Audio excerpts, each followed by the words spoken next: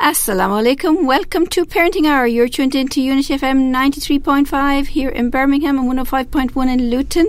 My name's Kathleen Roach Nagy. I'm here with you for the rest of the show, inshallah. And I'm here with Peter Rooks, who has been enthralling us with a lot of lovely stories and his background in nursing and the changes that's happened. And then we started talking about parenting. So we're inviting people to phone in if you would like to join our conversations or talk to him about the changes in parenting over the years. And we're going to talk about grandparenting too tonight. And the phone number again is 0121 772 8892. So before the break, Peter, we were talking about rules and boundaries, and it's amazing actually. You were saying that your children may have rebelled against them, but they implement them into their house. And I've kind of seen something similar. I remember my children growing up and saying, oh, we'll never do that, we'll never do that. And then, especially my daughter who has children, doing something similar. Yeah, that's right, exactly. and changing herself. So I just smile, I don't say anything. But I think they learn for themselves that, these things, there must be something, there must be a method to her madness, and I'll try it out and it does work anyway. So they do keep similar things in place. It's really good and important for children to have rules and boundaries in the house, yeah. I think that's right. I think that's right. Because it gives a sense of security.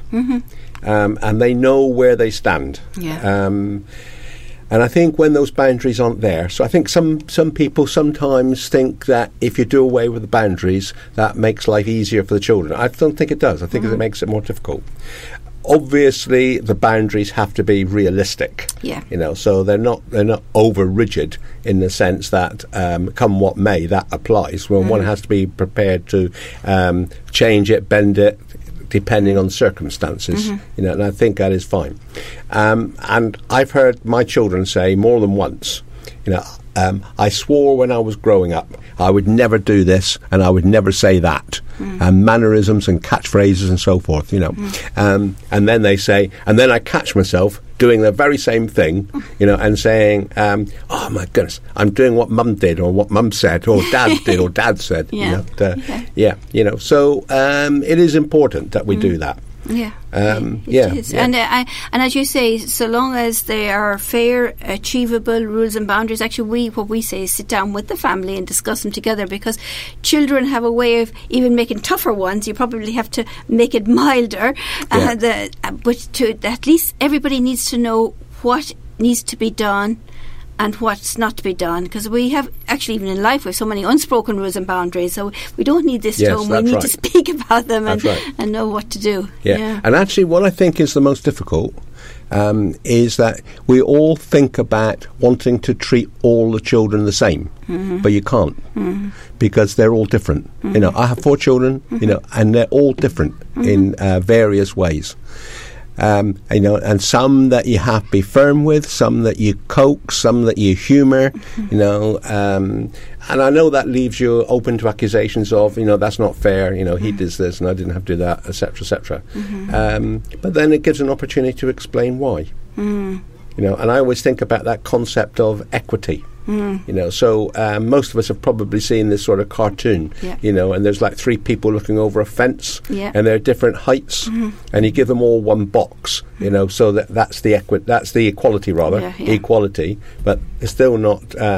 One of them still can't look over the top of the box, so you have to give the one that's the shortest 2 boxes to stand on, and that's all. It brings them more or less to the same height, and I think that's the same with the children in your family. You have to make extra allowances for some of them over others. Use different approaches. So it's not that you're favouring one over the other. It's that you're using different approaches, because you'll know which ones what will work with different ones, and you'll be able to motivate them in different ways. And the additional challenge to that, which increasingly parents are having to face these days, is that I had 2 of my children are from my first marriage, and 2 of my children are from my wife Jeannie's first marriage. Right. Okay. Yeah. We always treated them as brothers and sisters. And our children. There's never any question. We never used the word stepchildren, stepbrothers and sisters. Okay, treat them as our children. And the challenge is being able to treat all of the children fairly, and not favouring your own blood children over the ones that are not your blood children. That is a challenge. And with the increase in the number of families who divorce and remarry, or people who live as partners, etc.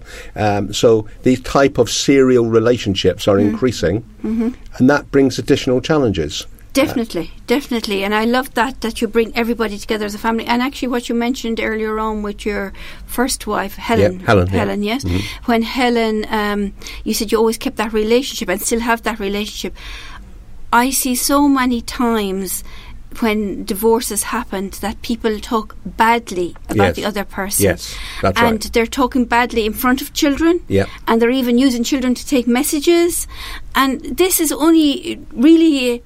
It's a big burden on those poor children that love both and really want to keep that both as people that they love. And even though the marriage and things may have not gone right, can't we make an agreement? Can't people agree that, we're going to agree to disagree on things, but we're going to be civil to each other? Yes. At least talk to each other. We can smile at each other. You don't have to do anything other than that if you don't want to. If you still want to keep your relationship apart, in most situations, anyway. I mean, if there is abuse or something that's going on, maybe you may feel differently. But in many situations where you divorce and you didn't, for whatever reason it was, you didn't get on. How can we be better at keeping that relationship there for the children, for the family? Yes. And sometimes I think that splitting actually is the best thing to do for the children. Because I know that in some marriages and some friends that I know, the husband and the wife, they're constantly bickering. And that is very unsettling for children. Where sometimes it is actually better for them to separate. And then if they can then come back together again as friends, they're not living in the same house anymore, but they're friends. I think that is the best. And as my daughter Sarah Jane says to me, she said, the great thing is, that Mum has never been critical of you. Okay, and I know that you've never been critical of Mum, and that actually has been a great bonus to us as children, as we were growing up. And I'm sure for the mental health of those children, that's what we need to look at. And as you say, there is a lot more divorce now. And divorce is in Islam as well as other faiths. Not every couple can stay together. And if there is difficulties, like what you say, it is better rather than having the child where... parents think because they're not there watching it, if there's domestic abuse, they don't know about it, but they often hear about it and do know about it. And it affects them, and probably affects them more than what parents think. So if you are in that situation, listeners, and you want to talk about somebody or something this to anybody, do ring in the studio and give your number, and we can have a chat to you after the show, or we can take your number and ring you tomorrow if you are in a difficult situation and want to know what to do about it, because there is help out there. There is help for people indeed, and we want to help all children to give them, they're so pure, they're so innocent, and we want to give them the best in life, really. They've come in, with their clean white sheet. And it's a shame that parents, they have to do this with parents and try to grow up before their time if they're involved in a situation like this. Indeed. And I don't think we should forget the additional challenge. If you have a child who's got cerebral palsy, for example, or a child who's got autism, they are particular challenges. And it's very important that the family work together and they recognise that you have to treat that child differently as they're growing up. And I think a large part of the behaviour problems that you get with those children is because they feel that they're being misjudged, and they can't understand why it is people are constantly misjudging them, because their brains are operating differently and they see situations differently. And I think it's important to recognise that. And do you think there's enough support out there to teach parents that how their brains are rewired and how they can get that? No.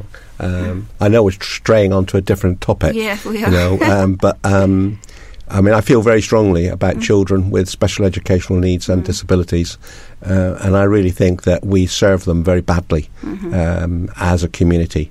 I'm pleased to see that it is rising up the agenda, so there is recognition that we're not serving them well, and therefore that we need to do something.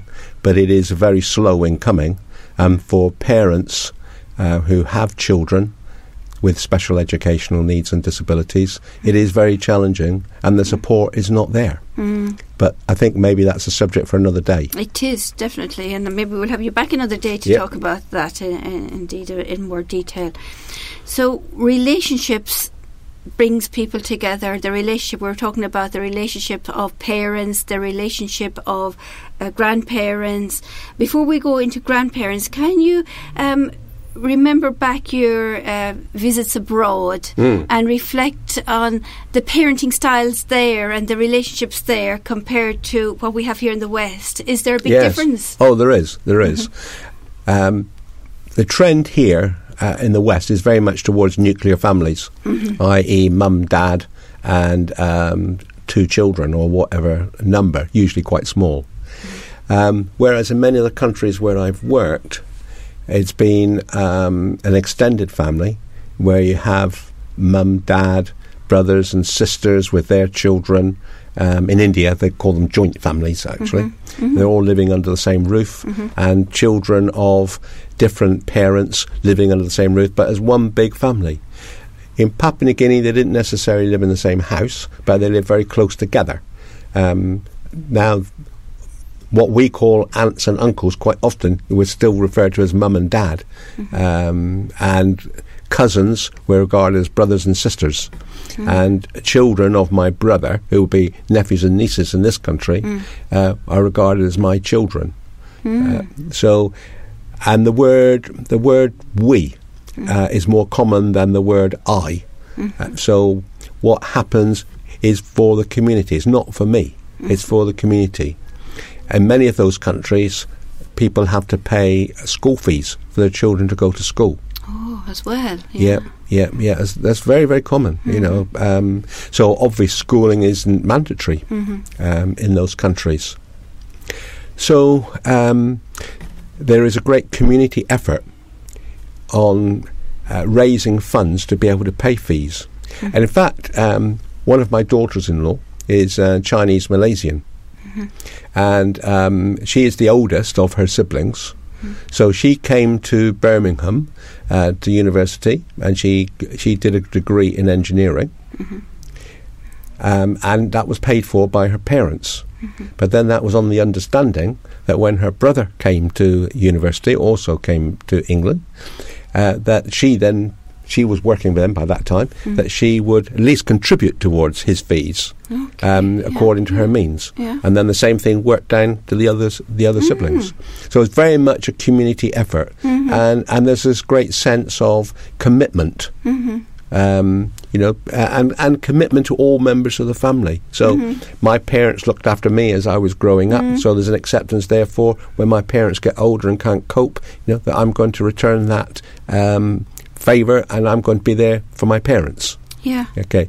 And I know the difficulty is that there is a Western influence, that when people from those countries come to not just England but to Western countries, that starts to break down a little bit, partly because the youngsters then are following a career, and as a result following that career they move away from where their parents are living. So it's not intentional that they're not there to support their parents in the same way. It's as a result of the geographical mobility which occurs. Okay, yes, which of course makes sense. And when you were talking there, it reminded me of my own father's situation, who his father died when he was 9 and had to leave school to go to work for the family, and he managed actually to educate his younger sibling right up to university, which had to be paid for in Ireland in those days. Yes, and then he managed to do that.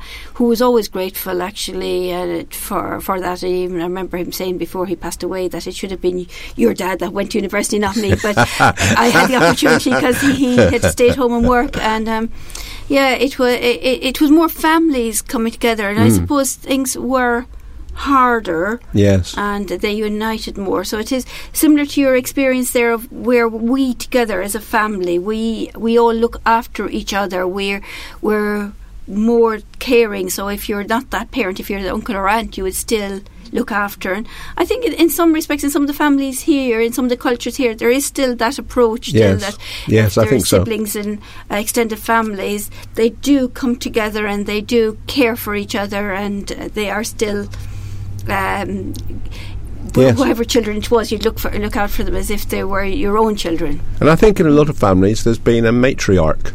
Within the family, and I think back to my maternal grandmother, and she was very much she was very quiet in what she did, but we always looked at her with sort of great respect, and she united the family, brought the family together. And when it came to Christmas and family events, someone was getting married or a child was getting baptised or whatever it was, then we would all come together, and my gran would be the person, who was the great hostess, for all of this.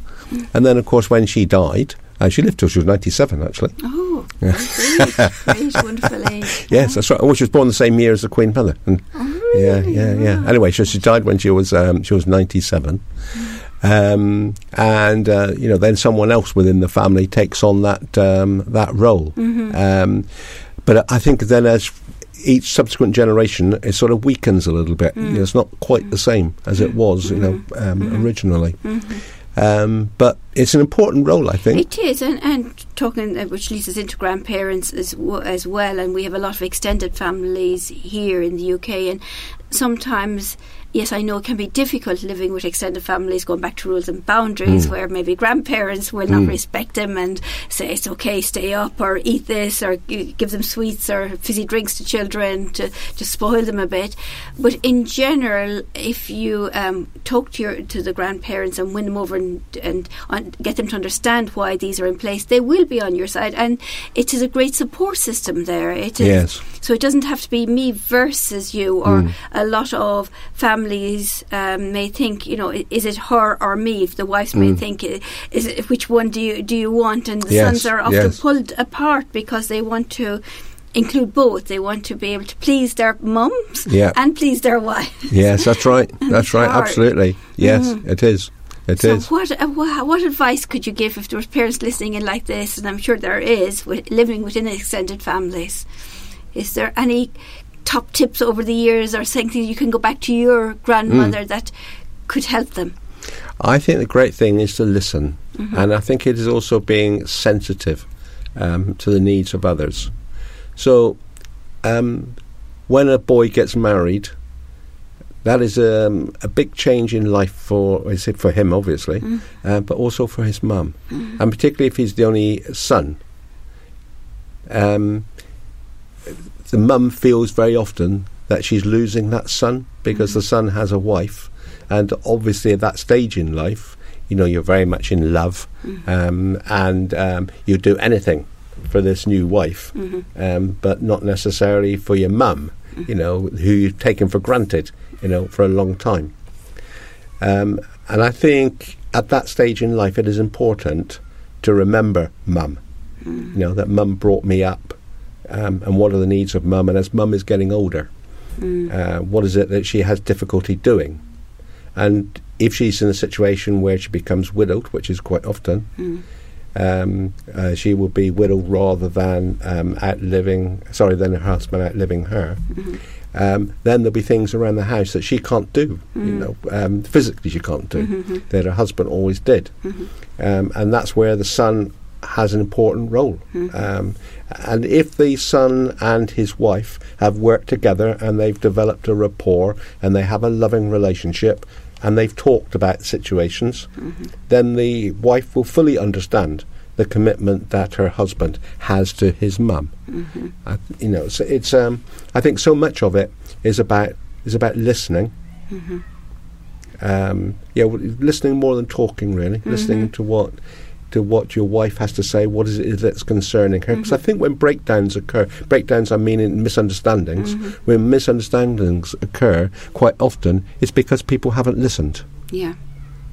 is true. That's very important, I believe, in the same way that we were talking earlier about listening to your children. Yeah. It's important to listen to your parents. It's important to listen to your husband or your wife or your partner, whatever the circumstances are that you're in. So true. We were actually doing that last night in our last programme in Women's Hospital. We did the pen exercise. Oh, yes. So you could only talk when you were holding the pen. Ah, right. Because what we find, every relationship will have some issues at some point, and listening is so important. And we wanted to give them these skills, especially before a lot of them were pregnant with their first baby, and maybe get involved with baby and actually don't listen to each other, as literally what you were saying. So you can only talk when you're holding the pen. And then we taught them some skills of reflection, paraphrasing, summarising, etc., and some words or sentences.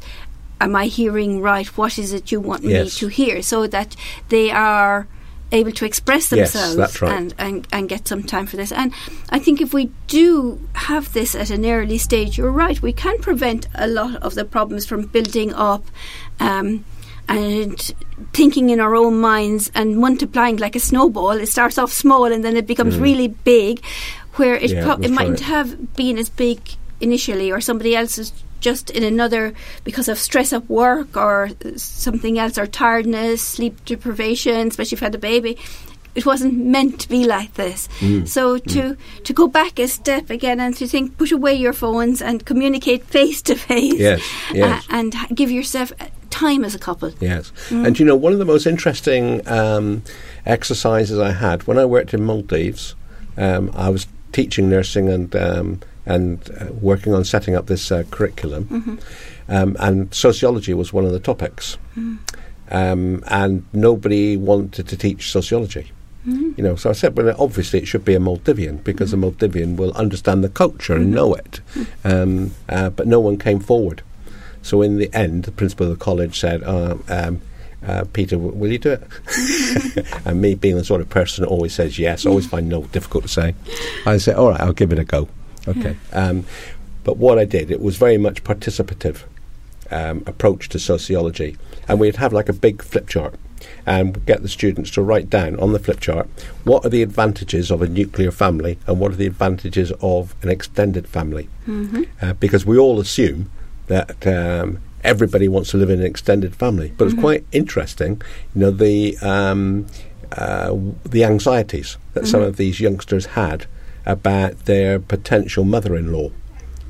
And we were able to go through this and say, well, what are these anxieties and why have you got those anxieties? What's led to those anxieties? What are your previous experience, etc., etc., etc. And it really comes down to that same point that you were making. So when they get married, it's listening to what their mother-in-law has to say. And the same way for the mother-in-law to listen to what the new wife has to say, so that they develop an understanding. And if they can establish that rapport fairly early on in their relationship, it augurs well for the future. Because then when the baby is born, it may well be that the mother-in-law has different ideas about bringing that child up from what the mother has. But that is another interesting point about grandparenting to come to. It is really interesting, and how you can value the grandparents in there and their opinion, but that listening together. And unfortunately, it is like the dreaded mother-in-law. I don't know whether it's or the stepmom, because a lot of films I think have been made around this topic. It's probably drenched in people's minds, and they don't even know about it. And it's trying to take everybody in face value and to treat each individual as a human being and get to know them and get to know that new person and welcome as a mother-in-law, welcome your bride into the family, and vice versa as well, to get to know each other. So that's right. And obviously, having been married twice, I've had two mothers-in-law, and both of them have been extremely kind to me.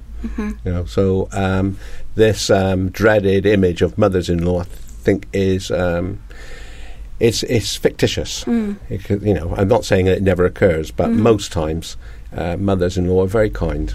But sometimes they might feel threatened, and therefore, as they feel threatened, then they may say and do things which can be misinterpreted. Yeah. And again, it comes back to that communication that we were talking about, listening to what is causing the mother-in-law or the daughter-in-law anxiety. And the same thing happens the other way around, of course. Of course. We have sometimes the worry that... we're coming to the end of the show and I won't be able to even talk about that worry. Indeed, I think we have to come back to another time. Indeed, we're in the last minute. So any top tips for grandparents, actually, before we end today? Yes. Be supportive. Yeah. Be a friend to your grandchildren. Always support their parents. Don't ever try and contradict. But you can just have that little bit of fun time that you didn't have as a parent, because at the end of the day, you're going to hand them back, aren't you, to their parents. Yes. And I love being a grandparent. I have 6 grandchildren, and I love being a grandparent. Yeah. Well, it's wonderful talking to you, and you don't look like a grandparent that have 6 grandchildren. And I can totally agree with you. It is lovely being with them. And actually, when I go to my grandchildren, I say they recharge my batteries, because they make me run around, chase around, and actually keep me fit as well. Yes. Friday night right. we had picnics in the park and looking for bears in the park. Have a good week, listeners. I'm afraid that's all our time for this evening. Do tune in to us next week, inshallah. Assalamu alaikum.